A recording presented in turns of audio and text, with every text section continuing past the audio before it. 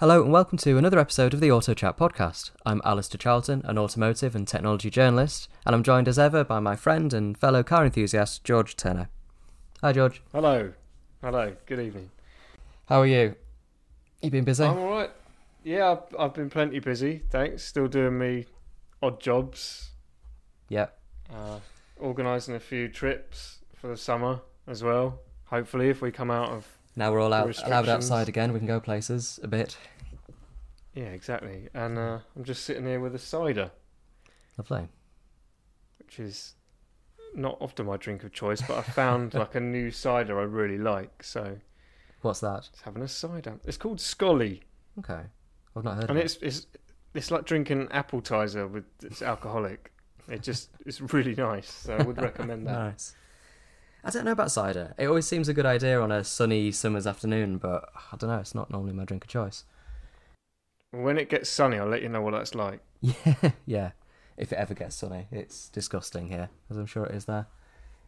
Yep. So how about yourself? You all right? Yeah, good, thanks. Good. I got to go home this weekend, which was good. I've not been home since July last year, so that was really good. Sort of did Christmas with my mum, and yeah, it was nice just to get away for a couple of days.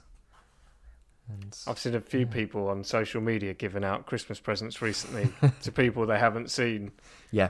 This year. Yeah, I saw a bit of that. Yeah, I saw a few friends from Yorkshire as well were doing the same thing this weekend, which is quite nice. No, it's good. Yeah, it's good that you got back up there and seen your family. The MX-5 got a bit of a run, which is nice. It's furthest it's been, and it was just torrential rain all the way there and back, which was pretty grim, but it managed all right. You do feel a bit vulnerable on the motorway when the wipers aren't quite going quickly enough, but yeah, it was... I know all about feeling vulnerable on a motorway. Yeah, there's my excuse there, and then there's you driving the Victor. Yeah. So no, I'm glad the wheels have stayed on as well. Following that debacle. Yes, I tried them again with the torque wrench a week or so ago. I think after I'd been to Silverstone and back, and they were fine. They were all as tight as they should be, so that's all good. And I've got the tools now as well. I invested in tools. So. Yep. Well, you just dropped Silverstone in there. You've been doing some track work. We do some track work, as they say in the business. Yeah, I did. Yeah, I went to Silverstone and drove around the GP circuit on a really wet day in a Radical, which was really good fun. Yeah, it was brilliant. Were you glad it was wet, or would you have rather done it in the dry? I'd rather it was dry, for sure. I was a bit nervous and a little bit apprehensive about this whole thing. Like, from the first phone call or email or whatever it was I got from the PR, I was a little bit unsure because I've not driven on a track before in a car. I've done loads of karting, but apart from a couple of laps at the Top Gear track in a Kia Ceed, I haven't driven on a track. So I was a bit nervous. And then with the weather as well, I was driving up there and it was chucking it down. I thought, oh God, right, it's going to be wet, so I just have to come to terms with that. And I get to the circuit, don't know where I'm going, asking which car park to go to, get to the paddock, and all sorts of stuff's been unloaded. There's like GT3 spec Ferraris, Lamborghinis, Porsches, all sorts of stuff. I'm thinking, oh shit, this is really intimidating. You know you've got to go out there in the pissing rain and dice it up with all them lot. Yeah. Yes, I was feeling a bit uncomfortable initially, but it was great. It was really, really good. They were sort of doing one-on-one sessions with journalists, so I had the morning that day, and so I had two cars, or supposed to be two cars, and the pro driver, a bloke called Sean Doyle, who was absolutely fantastic. He went out with me in the passenger seat for a few laps, and I thought, I can't do that. I can't go as quickly as he's going. No way. But when we swapped over, he was on the radio to me, so he sat next to me. I could hear him, but he couldn't hear me, which is beneficial. And his instructions were just spot on. I felt like I was driving with my ears, though, not my eyes, because I was totally dependent on what he was saying for everything. You know, for every steering input, for every gear change, for every acceleration and every braking. I was listening for him, at least in the first stint, which was a bit strange. And for navigating around traffic as well, or letting traffic through, the mirrors were set up for his view and not mine, so I was just completely in his hands in that regard. But it was good. It was amazing. Those cars just I mean, I only drove the baby one, the SR1, but it just grips like nothing else. And the amount of traction, the amount of speed that builds up so quickly, they don't weigh anything. Yeah, it was sensational. Thoroughly enjoyed it. Yeah, I've read that they do 0 to 60 in 3.5 seconds. So, yeah, you're still yeah. shifting. Yeah, it's a quick car. It's just under half a ton, I think. So it's not particularly powerful, and it's a bike engine. But yeah, they do go. And obviously, you're so exposed. It's a fully open, cockpit. You've no windscreen or anything. So yeah, it was proper. It was good. Really glad I've done it. Yeah. Yeah, and then I did a passenger lap with him in the quicker car, the SR10, which I was supposed to drive as well, but they said there's no point in the wet because you won't get anything more out of it. You'll just scare yourself, and you won't enjoy it. So yeah, passenger lap with him was just mad. That was on a whole another level. We overtook everything.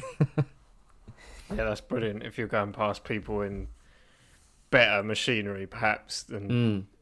Oh yeah, you just got someone that knows everyone. what they're doing. Yeah, really, really did. Yeah, that's cool. So are they trying to kind of promote buying into their series? Yeah, that's exactly what it is. Yeah, that was the reason for me going along, was to get coverage of the Radical race series that they do. They do them all over the world, and they are quite affordable. I'm going to do the sales pitch now. They kept telling me how you can buy an SR1 for 45,000, I think, but that includes your first year's racing. And that includes entry, it includes storage and transportation. I think consumables as well. Obviously, if you crash, then parts are there for you. They've got a transporter full of parts, but I believe you have to sort of pay your way there, or there's insurance of some kind. And I think it's six race meetings and two races per meeting. And they go to proper tracks. They go to Silverstone, they go to Brands Hatch. There are 5 in the UK, and then they go to Spa for one race this season as part of the UK Championship. And then after a year, you can sell the car back to them for about 35,000. So say the years cost you 10 grand. So it's kind of affordable. That is, yeah. If you can stump up the cash up front, it's not that bad. If you're doing reasonably okay for yourself, there are obviously going to be extras, but if you said 10 grand for a season, that's pretty good. Yeah. Almost sounds too good to me. But 12 races, and I think they're 25, 30 minutes each. So it's 10 grand for 6 hours of racing, which makes it sound a bit more expensive. That's motorsport at the end of the day. It's a rich man's sport. So it is. As part of this sort of introduction to Radical, I went to Brands Hatch the week before to go to one of the races and chatted to some of the drivers, and they all admit, yes, we are gentlemen drivers. We're successful, we're busy during the week, they work in property development or whatever, and this is just what they do at the weekend, and they absolutely love it. Some of them try to get up to LMP3, which is what you can do sort of above a mid-range Radical, but a lot of them find that too serious, and they'd rather just go back down to Radical where they're with their mates and it's fun. Yeah. And it's just a scale up of, I guess, what I do with the karting, isn't it? It's just that's what we do at the weekends, and probably people will listen to me saying I spend 125 quid on 30 minutes of karting and say, Christ, you're mad, but that's just what we do. And if you were earning a bit more money, then I guess spending a few grand on an hour's racing is the same thing. So yeah, it does make sense. There is a market out there for it, and it sounds like Radical are building good equipment. Yeah, definitely. Super popular. They run these series all over the world, like I say, and they've got a whole range of vehicles, and you get some interesting characters. When I was at Silverstone, there was another Radical car in the next garage, and that was, I don't know who it was, but he was described as the boss of Apple UK. So that's what he does on his days off. It was good. It was really, really good fun. And it was a look at motorsport where people are there to have fun like you do with your karting, rather than as a potential career progression. Like, they all know they're not going to go anywhere. Or a business, Yeah. I'm sure they have sponsors, but not, Yeah, they do. Some of them do. Yeah. Yeah, it was good fun. Glad I did it. Potentially get to go back in the summer, perhaps, when it's dry, and try that out. But we'll see. Whereas that's it, you can always leave and say, oh, I'd love to try this in the dry.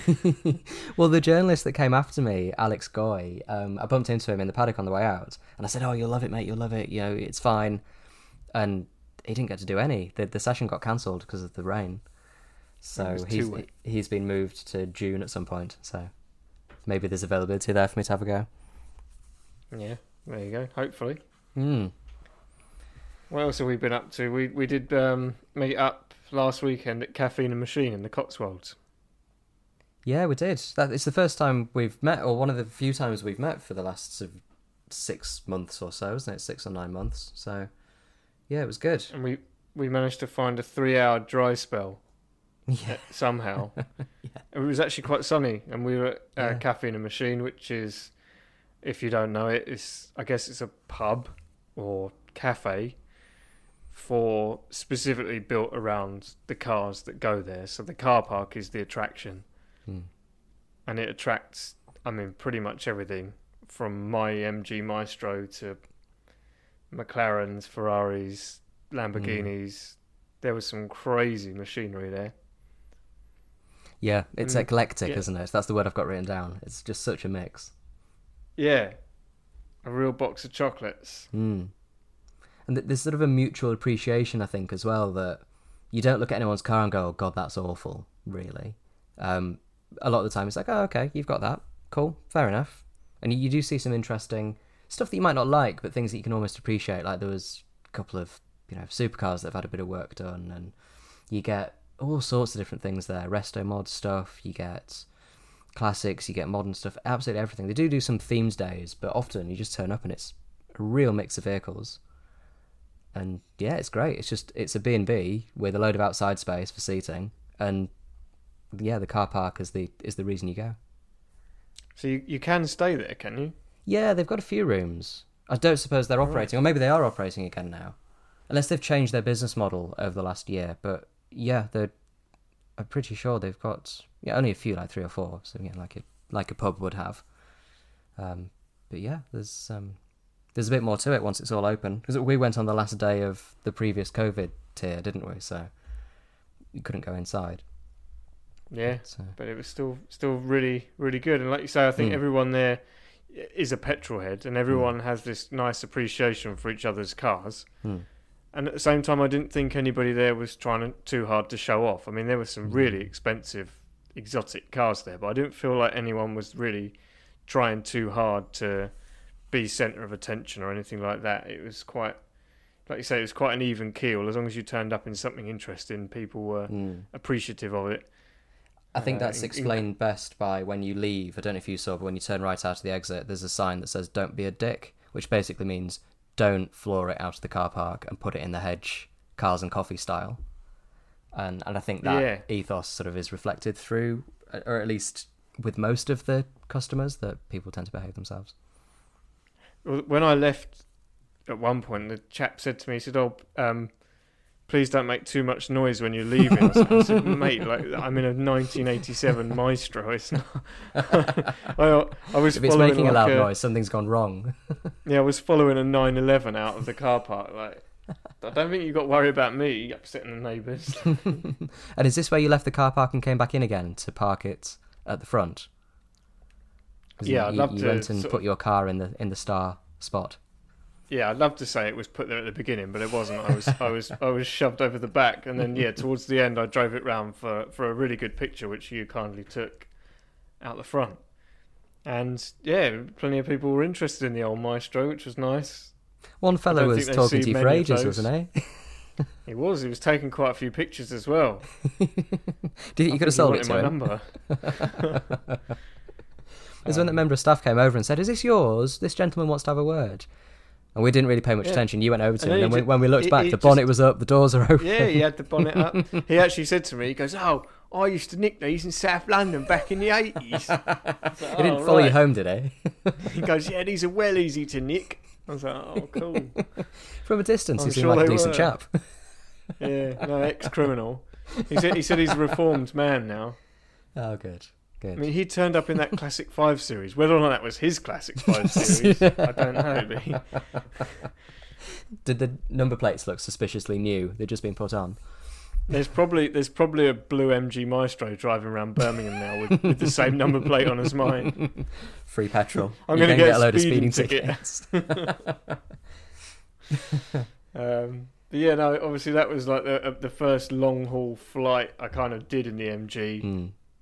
We did karting on Saturday, and then we did Caffeine Machine Sunday, and sort of got to know it a bit better now. Learnt a few of its foibles. Had a bonnet up, which I fixed quite quickly, and felt a bit like Ed China afterwards. I just opened the bonnet, Math plugged sensor, something. Plugged the MAF sensor back in, and because it basically has to be permanently unplugged, and it died. So I thought, well, I'll just try plugging that back in and see if it works, and it worked.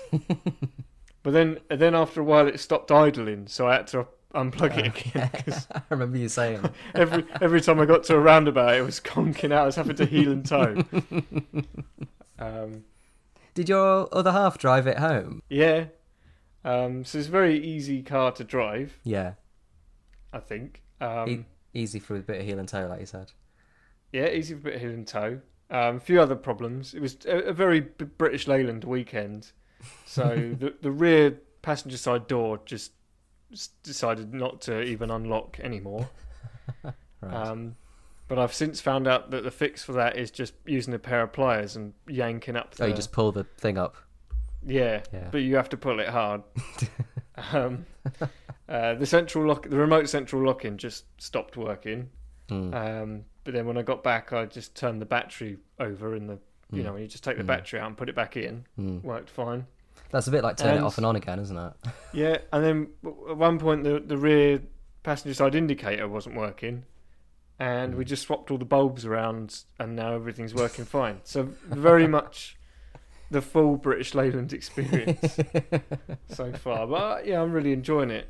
I'm still driving along with a smile on my face, the 80s music playing. Yeah, so. Good. Where would it have been built? It probably wasn't far from its birthplace where we went. I think they were built in Cowley. Right.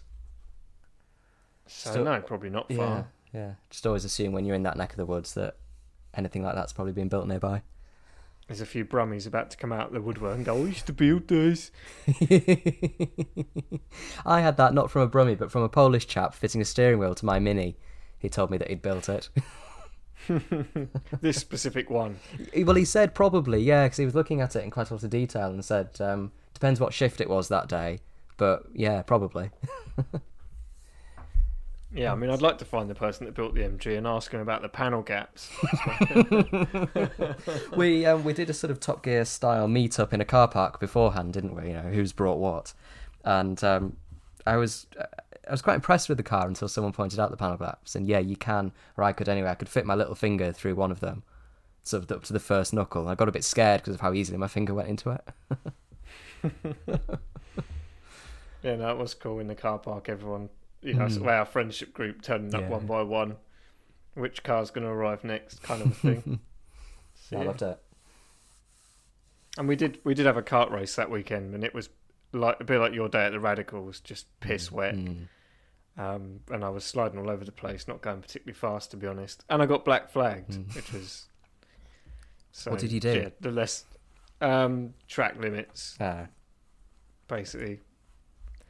But it was wet, and I was trying. It takes a while to find your lines, and it took me. I think it was 2 track limits in 2 laps, and that's warrants a penalty. I mean, we still came 11th out of 36. That's pretty good. And my teammate had a crash into the barriers as well. So I think everyone was having a bit of an eventful one. So still didn't do too bad for it. Good stuff. So yeah. That's what I've been up to. Well, should we go for some news or other things that have been happening? Yeah. Do you want to go to the Monaco Grand Prix? Well, I'd love to go. We'll be over that one if quickly. You're offering. if you got tickets next year, then definitely. But I wish. Yeah, it's definitely not one for the casual viewer. The Monaco Grand Prix. It's a difficult one to explain, but. You kind of have to have it in the calendar, and you have to do it, and you have to appreciate it for what it is. It's do you gonna be a bit. I feel F1 has outgrown it. I've written down here, the Monaco Grand Prix represents everything that's wrong with Formula 1. It's a little bit strong, I admit, but it's just this rich thing. It's this jewel in the crown that people who are there watching on the yachts don't care about. The cars are too big and too fast for it and too reliant on aero, as we know at other circuits. It just, I don't know, increasingly so felt like you can't hold a race there because it's not a race. I agree in some parts. It is a bit silly and the race is dull, although there was some really good strategy going on. Yeah, for the purist, I agree. You can see the strategy. And I think to see those drivers take those cars around that circuit is always going to be incredible. Like how close they are to the barriers. Yeah. Well, if anything, what you need to take from the Monaco Grand Prix is qualifying is key. That is the more exciting thing to watch. And if you were watching Saturday, they were pushing hard. 2 or 3 drivers had some pretty big smashes in practice or qualifying. And then, unfortunately, because it's so difficult to overtake during the race, that pretty much sets the tone.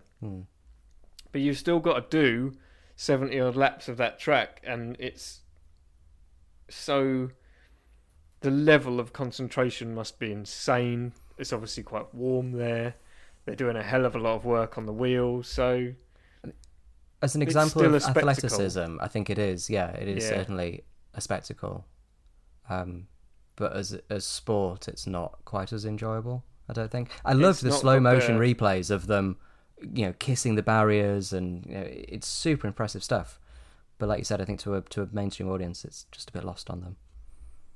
Yeah, I mean, Vettel and Perez were the two that really harnessed the right strategy, and they did what was known as the overcut, and they stayed out longer on their tyres, and then made up time whilst the people that pitted early were warming up their tyres. So that's how Lewis ended up being overtaken by Gasly and Vettel, and then I think Perez overtook all 3 of them. Much to Lewis's disappointment. Sort of said on the radio, it's like, what's happened? Why is this happening? Annoyance. Yeah. And then we're obviously glossing over the fact Ferrari made a colossal boob. God.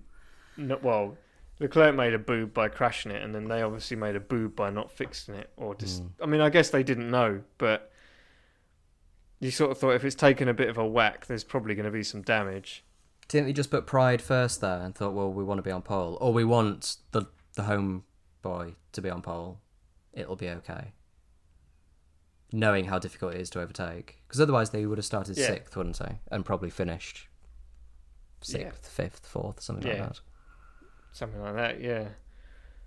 I was gutted for him. So a bad day for them. Yeah, and a bad day for Bottas, as usual. Not his fault, I don't think. Not his fault at all, no. But, there's that like meme of him with the bottle of beer and it says tradition underneath. I think that's like perfect. Just, tradition. My race has gone up the Swanee. I saw a tweet earlier today saying they still couldn't get the wheel off. I don't know if that was true or not, but it's just there's something very seriously gone wrong with it. He's got to do the entire rest of the season on that tyre. Pirelli would love the data from that, I'm sure. Before the Grand Prix started, I was at my mum's and I put on an episode of Drive to Survive because I felt that it was important viewing. What, to get your mum in the mood? Yeah. Formula 1. Well, no, I thought that her and her partner, they're not interested in Formula 1, really. They're passing interest, I suppose. But I thought I'll show them the episode from Drive to Survive with Grosjean's crash. Because it's not just a big crash and a fireball. There's all sorts of drama. And then there's Perez, obviously, having his ups and downs with the two Bahrain Grand Prix. And they loved it. They absolutely loved it. They were like watching it and like cheering people on. It was fantastic. And I feel that series has done such good. And then you put an actual Grand Prix on. And it's... Yeah, that one especially. That one especially, yeah. Yeah. But yeah, you're right. The Netflix thing has brought a few people into it. And I was actually listening to a podcast earlier, which have nothing to do with cars or motorsport or anything. And they did like a top TV picks and the chap started talking about Drive to Survive. And that really surprised me. But he was like, never really been bothered about F1. He said, I binged watched 3 series of Drive to Survive. And now I'm bloody watching the races. And enjoying the races, hopefully. But... Yeah, I think, people do still find it a bit difficult sometimes to work out why we're going around Monaco, but there you go. So it's a good decision from Liberty to allow Netflix to do that. Yeah, for sure. I hope they keep doing it. I think, are they doing it this year? I guess so. Yeah, they've got to be. Yeah, I think it's so popular. It's going down so well. They've got to be they've got to be cracking on with another one. Yeah. I wish, when I was growing up, and I was really into Formula One. Like, I'm into Formula One now, but when I was like 10, 11, 12, I was really into Formula One. Yeah. But it was so inaccessible then because of the whole Ecclestone era. It was just all, there was no highlights, nothing, Yeah. It was all very much a closed shop. And even as we got older, you would never see anything on YouTube or anything else. It was just a complete closed shop. And now the access is just wide open. Yeah, it is. That's a really good point, actually. I didn't really think about it, but 10 years ago, you couldn't really watch it anywhere. Pictures, anything from a race was just gone. You couldn't see it anymore unless you recorded it, It was... So now it's gone the opposite way, and it feels a lot more open and available, and I'd have loved it, when I had, when I was a kid, and it sort of was, I didn't have much else going on other than school and Formula One. So. Yeah. When you're saying taping, then that just reminded me that I remember being out somewhere when it was Spa 98, and obviously because of the big incident and the time that took to fix, that we'd put it on to record on a tape, and we missed the end because it filled the tape up. The tape run out. Yeah. Yeah, you should have put it on long play. I was just thinking, it was long play, isn't it? There's a few people out there that won't know what long play is.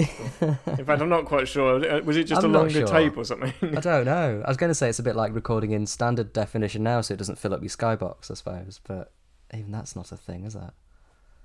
No, I mean, Christ, I've recorded all sorts of crap on the skybox, and it never seems to tell me it's full, so... I think I've got all the bonds on there. Like when you record one thing and it just keeps recording everything else thereafter. The series link's I've got a bit broken, 20 odd Bond films. Because I think I was watching a Bond film and got tired and went to bed, so just hit record so I could watch the end in the morning. And then you've got all of them. It just started recording. I've got like the whole of the Bond collection on there, but with like bloody ad breaks every 7 minutes. You've probably got the late night recordings as well with sign language on the side. No, my Skybox does that sometimes. The it break records for the every news. instance. Yeah. The news in the middle. That's a very ITV thing, isn't it? Watch a Bond film and the news is on. Yeah, I used to... Well, that was like... As a kid, I was always allowed to stay up. Like, if there was a Bond film on, all right, you get ready for bed, you can watch it, and then while the news is on, you do your teeth and stuff, and then you could just watch the last bit, the last 25 minutes after the news, the climax. I accidentally started recording the first Fast and Furious film on my mum's Skybox yesterday, and well, because they've got Sky Cinema for whatever reason, and there's a Fast and Furious channel now, so I thought I'll just have a look, and the first one was on, and I accidentally pressed record, download. Their internet's so slow up in Yorkshire, it's literally 2 megabits. And I thought, oh no, I've just broken the Skybox. I've just broken the internet for the rest of the day. It's going to take 5 hours downloading this bloody film.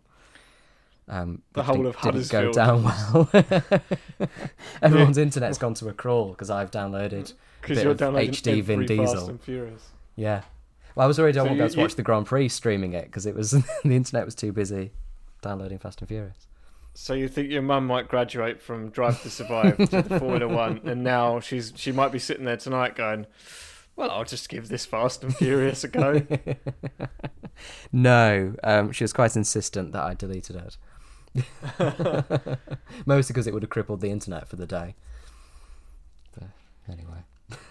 And on the Formula One train, Max Mosley died today. He did. It was a bit of a surprise, actually. 81. I don't know if he was ill or... Cancer, anything. they said. Oh, right, okay. So, man who lived an interesting life. Didn't he just? Yeah. Probably a life that people at our age probably remember differently to people who are a bit older. Yeah, potentially.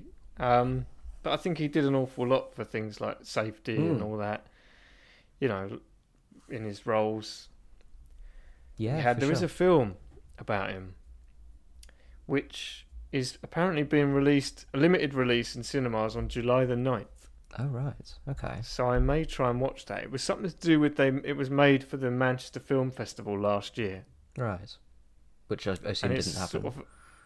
And it's a bit of a biopic type film with him kind of giving. Apparently, it's a bit kind of warts and all about his life and the things he's been through.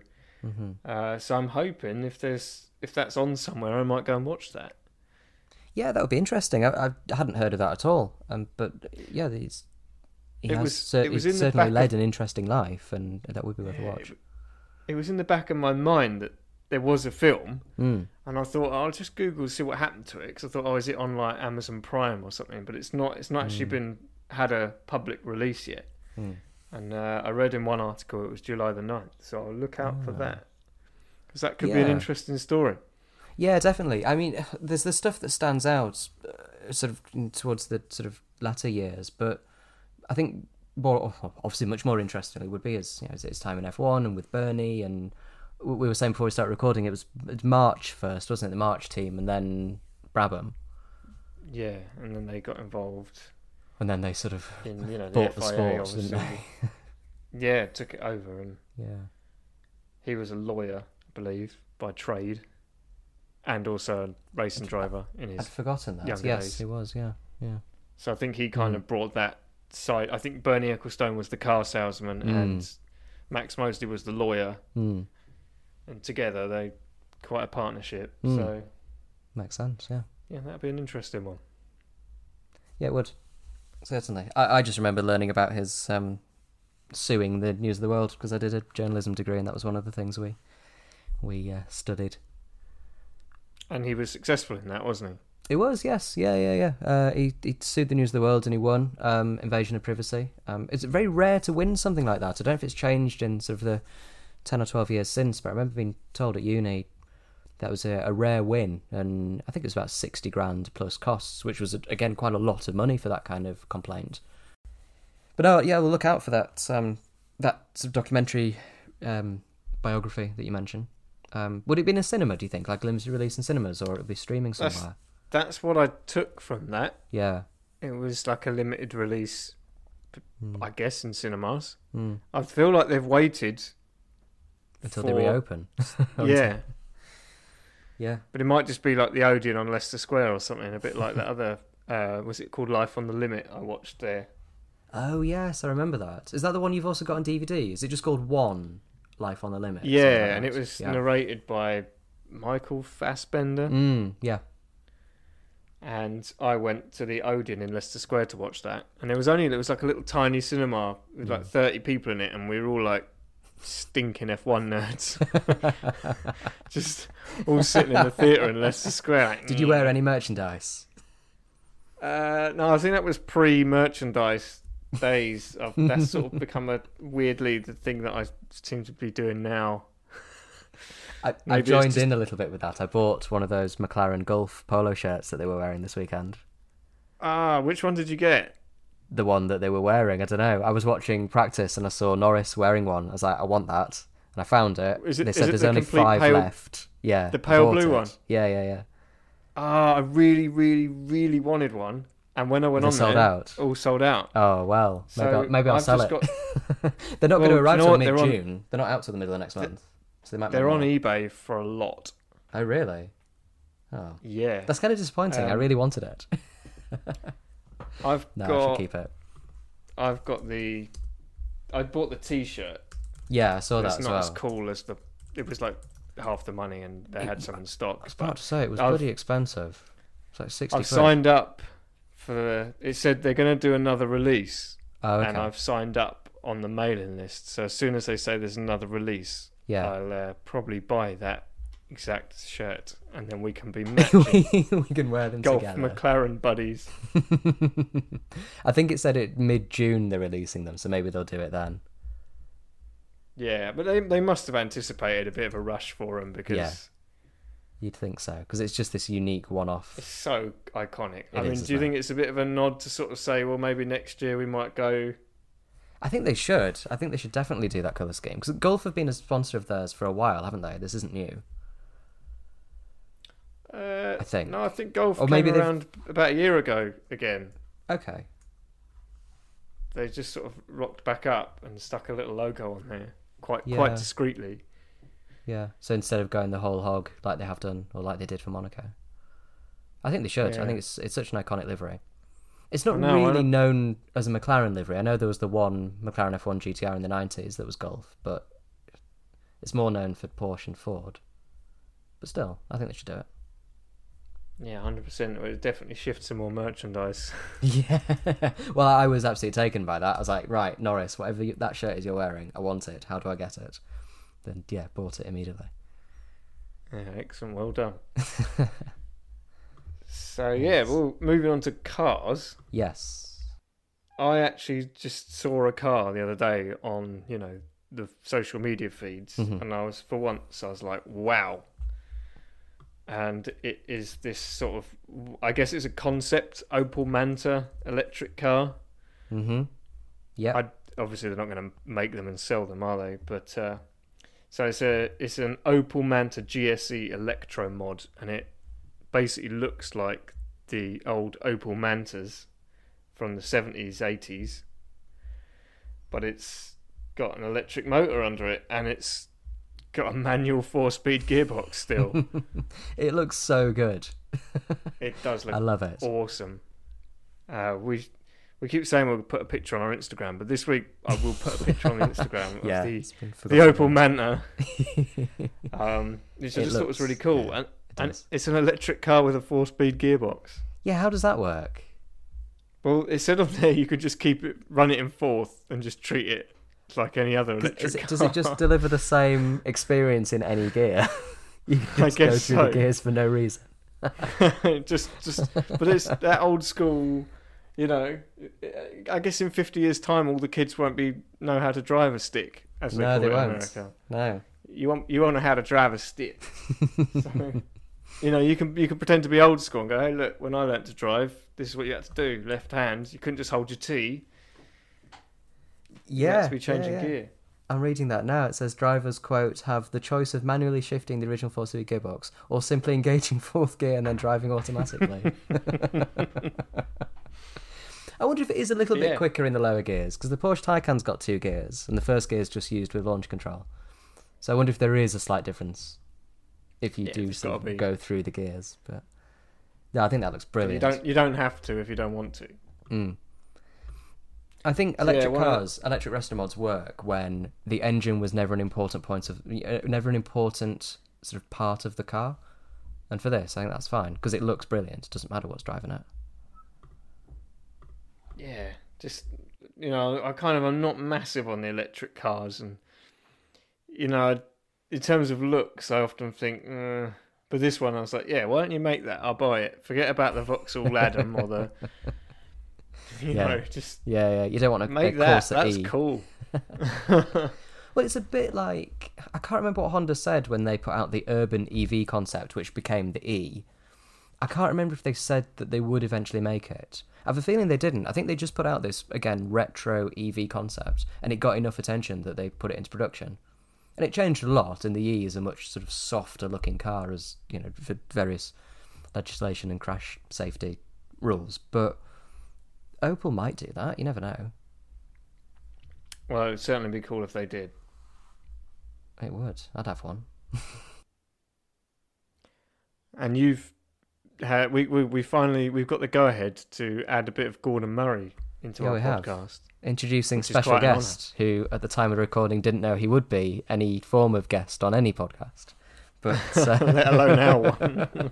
And likely we'll never know that he was a guest on a podcast. But yeah, we're allowed to use the audio, and we chatted a bit about his company, about the investment going into his group that I think we spoke about on the podcast last time, and he talks a bit more about what he's doing to design electric SUVs, which I know isn't all that exciting, but then he also talks about why SUV is a banned word in one of his companies, as well as the word bracket. He talks about V12 supercars. They're still going to be a thing. He's still going to make them. And he talks a little bit about eFuel as well, and said he's very excited about that. Yeah, sounds like he's on a similar page to how I feel in a way. It's like, well, they've developed that V12 for the T50, so that's obviously, they're not going to develop that for that one car. They've developed it to use, which is cool. So the V12 is going to stay. Mm-hmm. Yep, and then hybridise it a bit before he has to get rid of it. Yeah, and then obviously developing different fuels and stuff is, to me, much more exciting than just electric cars. He makes some good points about, there will never be, we're too far away at the moment from a lightweight electric sports car. Mm. And he owned 3 Renault Espaces. We've buried the lead there, haven't we? That should have been right at the start of the show. Find out first about Gordon Murray's 3 Espaces. I mean, do you think he had like 3 massive families on the go? He was quite fertile in the early 80s, late 70s, and he had to have 3. I don't think that was his reason for having 3. I think they were one after another. I didn't just go to Renault and go, right, I need 3 Espaces. And I'm like, why don't you just get a minibus? No, I really want the swivel captain's chairs. A long wheelbase Transit, no. 3 Espaces, yes. And you could probably join them all. You could probably park them all side by side and open the doors and just created like a massive kind of dining hall, open space from just loads of Espas. In fact, that could be his latest concept, just like a people carry that you park next to another one and you can put an awning out between them. And you could swivel around the captain's chair and have a picnic. Oh, lovely. Well, I hope that's what he's working on. Yeah, I'm sure he just bought 3, and probably the original ones were good, and then probably in the 90s it tailed off a bit. And I think it was his kids grew up. As dads did, or maybe still do. You buy one, you like it, and then when that dies, you go to the dealer and say, I'll have another one, please. Yeah, and then 1994 he probably had a McLaren F1. So. Which he did, yeah, for a while. Then he flogged that. So yeah. No, good to you had a chat with Gordon Murray, who's a massive legend, really, in Formula One and cars. It was a real honour. That Venn diagram, isn't he? Yeah, he really is. And there's so much more to him as well. I don't know if you know about the Road Rats magazine, but one of the early issues in there's a huge feature on him and his involvement with the Beatles, and he was good mates with George Harrison and helped George spec his F1 when he was buying one new. And it seems like Murray was pretty well connected. And I'm sure he's got some really interesting stories, which I didn't have time to talk to him about, but maybe one day. I think they were quite out there, and especially when he was at Brabham. And I think he used to like paint his nails and wear weird clothes and stuff. So yeah, quite an interesting character. And the shirts have remained, haven't they? The loud shirts. Yeah, quite a flamboyant dress sense. Yeah. But yeah, designing the all-conquering McLaren from '88, and then the McLaren F1, like one of the greatest road cars of all time. Sort of accidentally won Le Mans, yeah. got a bit of clout. Yeah, so I'll tack that on the end of this in a second, and I'll just explain briefly that there is another voice that you hear as well as myself and Gordon. That's Philip Lee, who's the, I think he's Chief Financial Officer and CEO of the Gordon Murray Group. So he was talking a bit, and we were also talking during a thunderstorm, so if there's a bit of weird background noise on both ends of the call, that's what's going on there. So I guess to play us out this week, it's Gordon Murray and Philip Lee. Up until a couple of years ago, the direction for electrification wasn't that clear. I mean, if you go back just a decade, people were saying we're driving hydrogen or we're driving e-fuels or whatever. Now that the industry seems to have taken this year to really get last couple of years really to get a direction for at least the medium term towards electric vehicles, it's sort of the perfect timing for us. So to kickstart GMD, we're going to approach it a very different way. It's almost a franchise model as opposed to a licensing model. So we've got the go-ahead to invest inwardly ourselves into a platform. The other thing is we've picked vehicles that are quite sort of out there, little city cars. The last one we launched, we worked with a Californian company on an autonomous single-person pod, which in the light of COVID is probably not a good idea.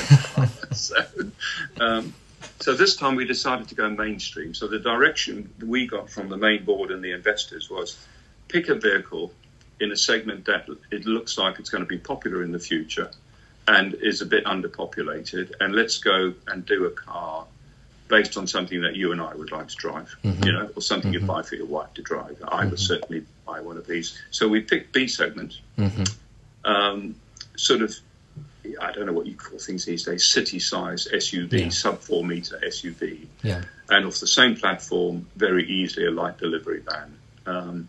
So we're going for sort of mainstream this time, and we're investing ourselves. So the plan is to design, develop and build a small fleet of these vehicles. And in the process and along the way, hopefully attract a customer or a partner. But the difference is this time we're paying for the engineering. So somebody can come along. It's a much easier decision for them because in front of them, not only have they got running vehicles, they've got all the crash testing done, a lot of the vehicle development done, the plan for the factory, all the financial inputs for the business plan, risk assessment for the business plan, all that stuff laid out in front of them. But it means for us, yes, we've invested a lot of money in that, but we can sell the platform more than once. And the targets we've set ourselves for this vehicle are pretty strong targets. As we'd all expect from you. So we're looking at a B segment, smallish B segment, so just sub 4 meters. 4 or 5 seater SUV and light delivery van, but let's focus on the SUV. We're looking at 1/3 lighter than competition. And we're looking at a C segment packaging space. In a B segment vehicle. So we set ourselves some really tough targets. We think we can meet or get pretty close. But of course, going back to GMA, we're able to hang on to the good old V12, the noisy V12, much longer than big companies can because, the OEMs, they plan 15, they've got long product timelines. They're already way beyond the ban, aren't they? The 2030. They've got to be. But, I mean, a lot of them have announced from this date, we're only doing this, and from that date, we're at the opposite end of the scale. Our product timing is 3 years. And although we have a long product and platform strategy, we can be the last flag wavers at one end of the business, which is the brand building end. We can be the last flag wavers for a lovely, lightweight, noisy V12. And at the other end of the business, we're cutting edge on the latest EV technology. So we're covering the lot. A good example of that, Alistair, is that Project 2, which of course we're working on because when we finish producing the T50, we need to move on to the next product. GMA Project 2 will be the last vehicle we do that's non-hybrid. Right, okay. Right. And you're looking, what sort of model number are you looking ahead to already? Are you up at, you mentioned 53. Yeah, we're up to, GMA is up to, our product and platform goes up to 2033. Right. So up to full electrification, basically. Okay. That's our plan. You were saying sort of like at one end you're, saying it's okay, V12s are allowed, and at the other end you're saying, come to the future. Somewhere in the middle there's this sort of mythical thing that we all want as driving enthusiasts, which is the lightweight electric sports car that no one seems to have cracked yet. That's where GMA and GMD come together because we're really a tiny business, and there's a lot of cross-fertilization.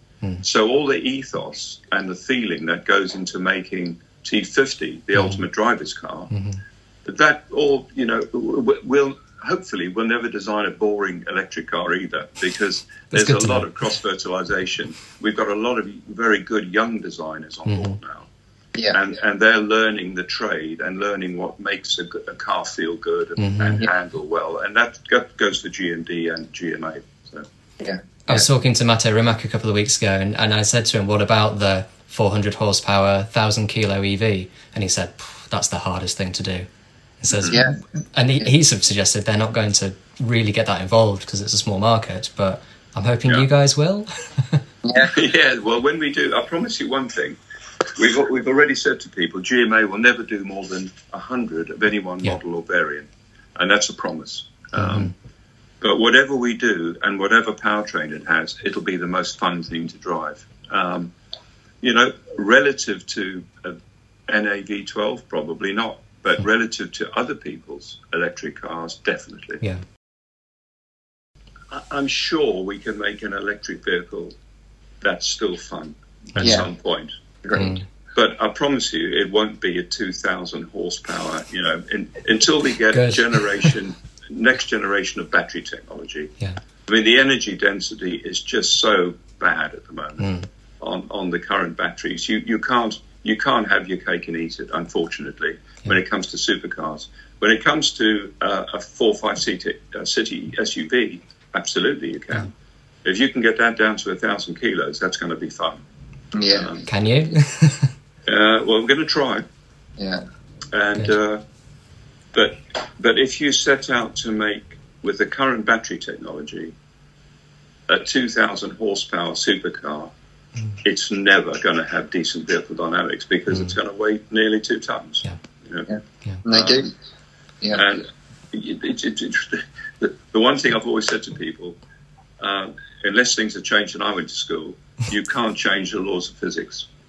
You can disguise stuff, but you can never change the laws of physics. And a lot of people will say, but there's software and there's torque vectoring, it can do all sorts of clever things. That's what I mean. That's disguising. But, yes. But ultimately, it still weighs the same. Ultimately, for any given weight, a car will only react to inputs in up to a point. Yeah. You can disguise it up to a point with active roll control and all this stuff. But ultimately, moving a mass, moving a mass from left to right, even quickly, it comes down to the mass of the car. Yeah. And as you say, that matters much less when you're looking at a 4-5-seat SUV, as you mentioned. Sure. I'm kind of surprised that you said SUV. I thought that might be a banned word in the Gordon Murray dictionary. It would be in GMA, I promise you. It is. What am I saying? I've never said SUV ever. It's just become sort of a meaningless catch-all, hasn't it? It doesn't mean much anymore. People aren't allowed to use SUV or bracket in this company. But I have to say, I mean, I'm just going with the flow. That's what people call them. They're not sports utility vehicles, are they? They're more like... I preferred the original title. I had 3 Renault Espaces when they came out in the 80s. Yeah. And they were called multi-purpose vehicles, MPVs, and that was just such a brilliant motor car, that. Sports utility, I think, is derived from America. I was going to say, it sounds American, doesn't it? But unless... The problem we've got is... I hate the name, but what else do we say? If we dream up our own name, nobody will know what the hell we're talking about. No, of course, you need the manufacturers and the customers to understand what it is, and they all think they understand what an SUV is. What people are after in the city is something easy to drive, easy to park, easy to manoeuvre, and with a higher driving position than a car that you don't take into the city. Yeah. And unfortunately, the generic term for that is SUV. Yeah. Maybe I should think of a new name. I wanted to ask you a little bit about what your thoughts are on e-fuels and what Porsche is doing with that. Is that the other half of this sort of saving the petrol engine? Yes, it is. Yes, I've got my eye on that. In fact, I'm talking to a couple of people who are getting involved in e-fuels, not least of all because I've got a really good collection of classic cars. But of course, for the future of, T50 owners and people like that too, I think it's going to be a saviour for us, really. Something that stuck out for me, we covered this a few minutes ago a little bit, but what stuck out from the press release was that firstly, T50 isn't a swan song to internal combustion like we thought, and it's not even a swan song to V12s by the sounds of it. No. Is that is that an engine platform that's going to be shared across future GMA vehicles, or we're looking at different? Yes, I mean the V12, as you can imagine, doing a brand new V12 and transmission for 100 cars doesn't add up, does it? Just never going to work. Yeah. So we want to use the V12 as long as possible, but the one thing we have promised T50 owners is that 50 would be a halo car, and there would be nothing at quite that level again. Central driving position, the active fan aero, absolute Formula One stuff everywhere, and under 1,000 kilos. That's got to stand as a halo car. However, we've got 7 principles. I think they're in the press release that GMA will stick to, and all the products we produce will will have that. And of course, the driving experience, the engine for me is central to that. So as long as we can run the V12, and even as we go into hybridization, we still want to use our V12. It's 100% owned by us. We've already had approaches from people to use it, which we've battered away. Right. We want to keep it really exclusive. We paid for it all. We had a big hand in the design of it. Cosworth are a great partner. I go back to the 70s with Cosworth. And once again, it's a great British engine. So, we want to keep that rolling as much as we can. All right. Well, that was Gordon Murray, which was pretty cool. And that is all for this episode. Thank you all for listening. Do click subscribe if you can, and click the star icon. Give us a rating. Give us a 5-star rating if you'd be so kind, and maybe even write a quick review as well, because it really helps with the algorithm and puts the podcast in front of more people, and we'll get some more listeners. Thank you again for listening, and we'll see you next time. Cheers.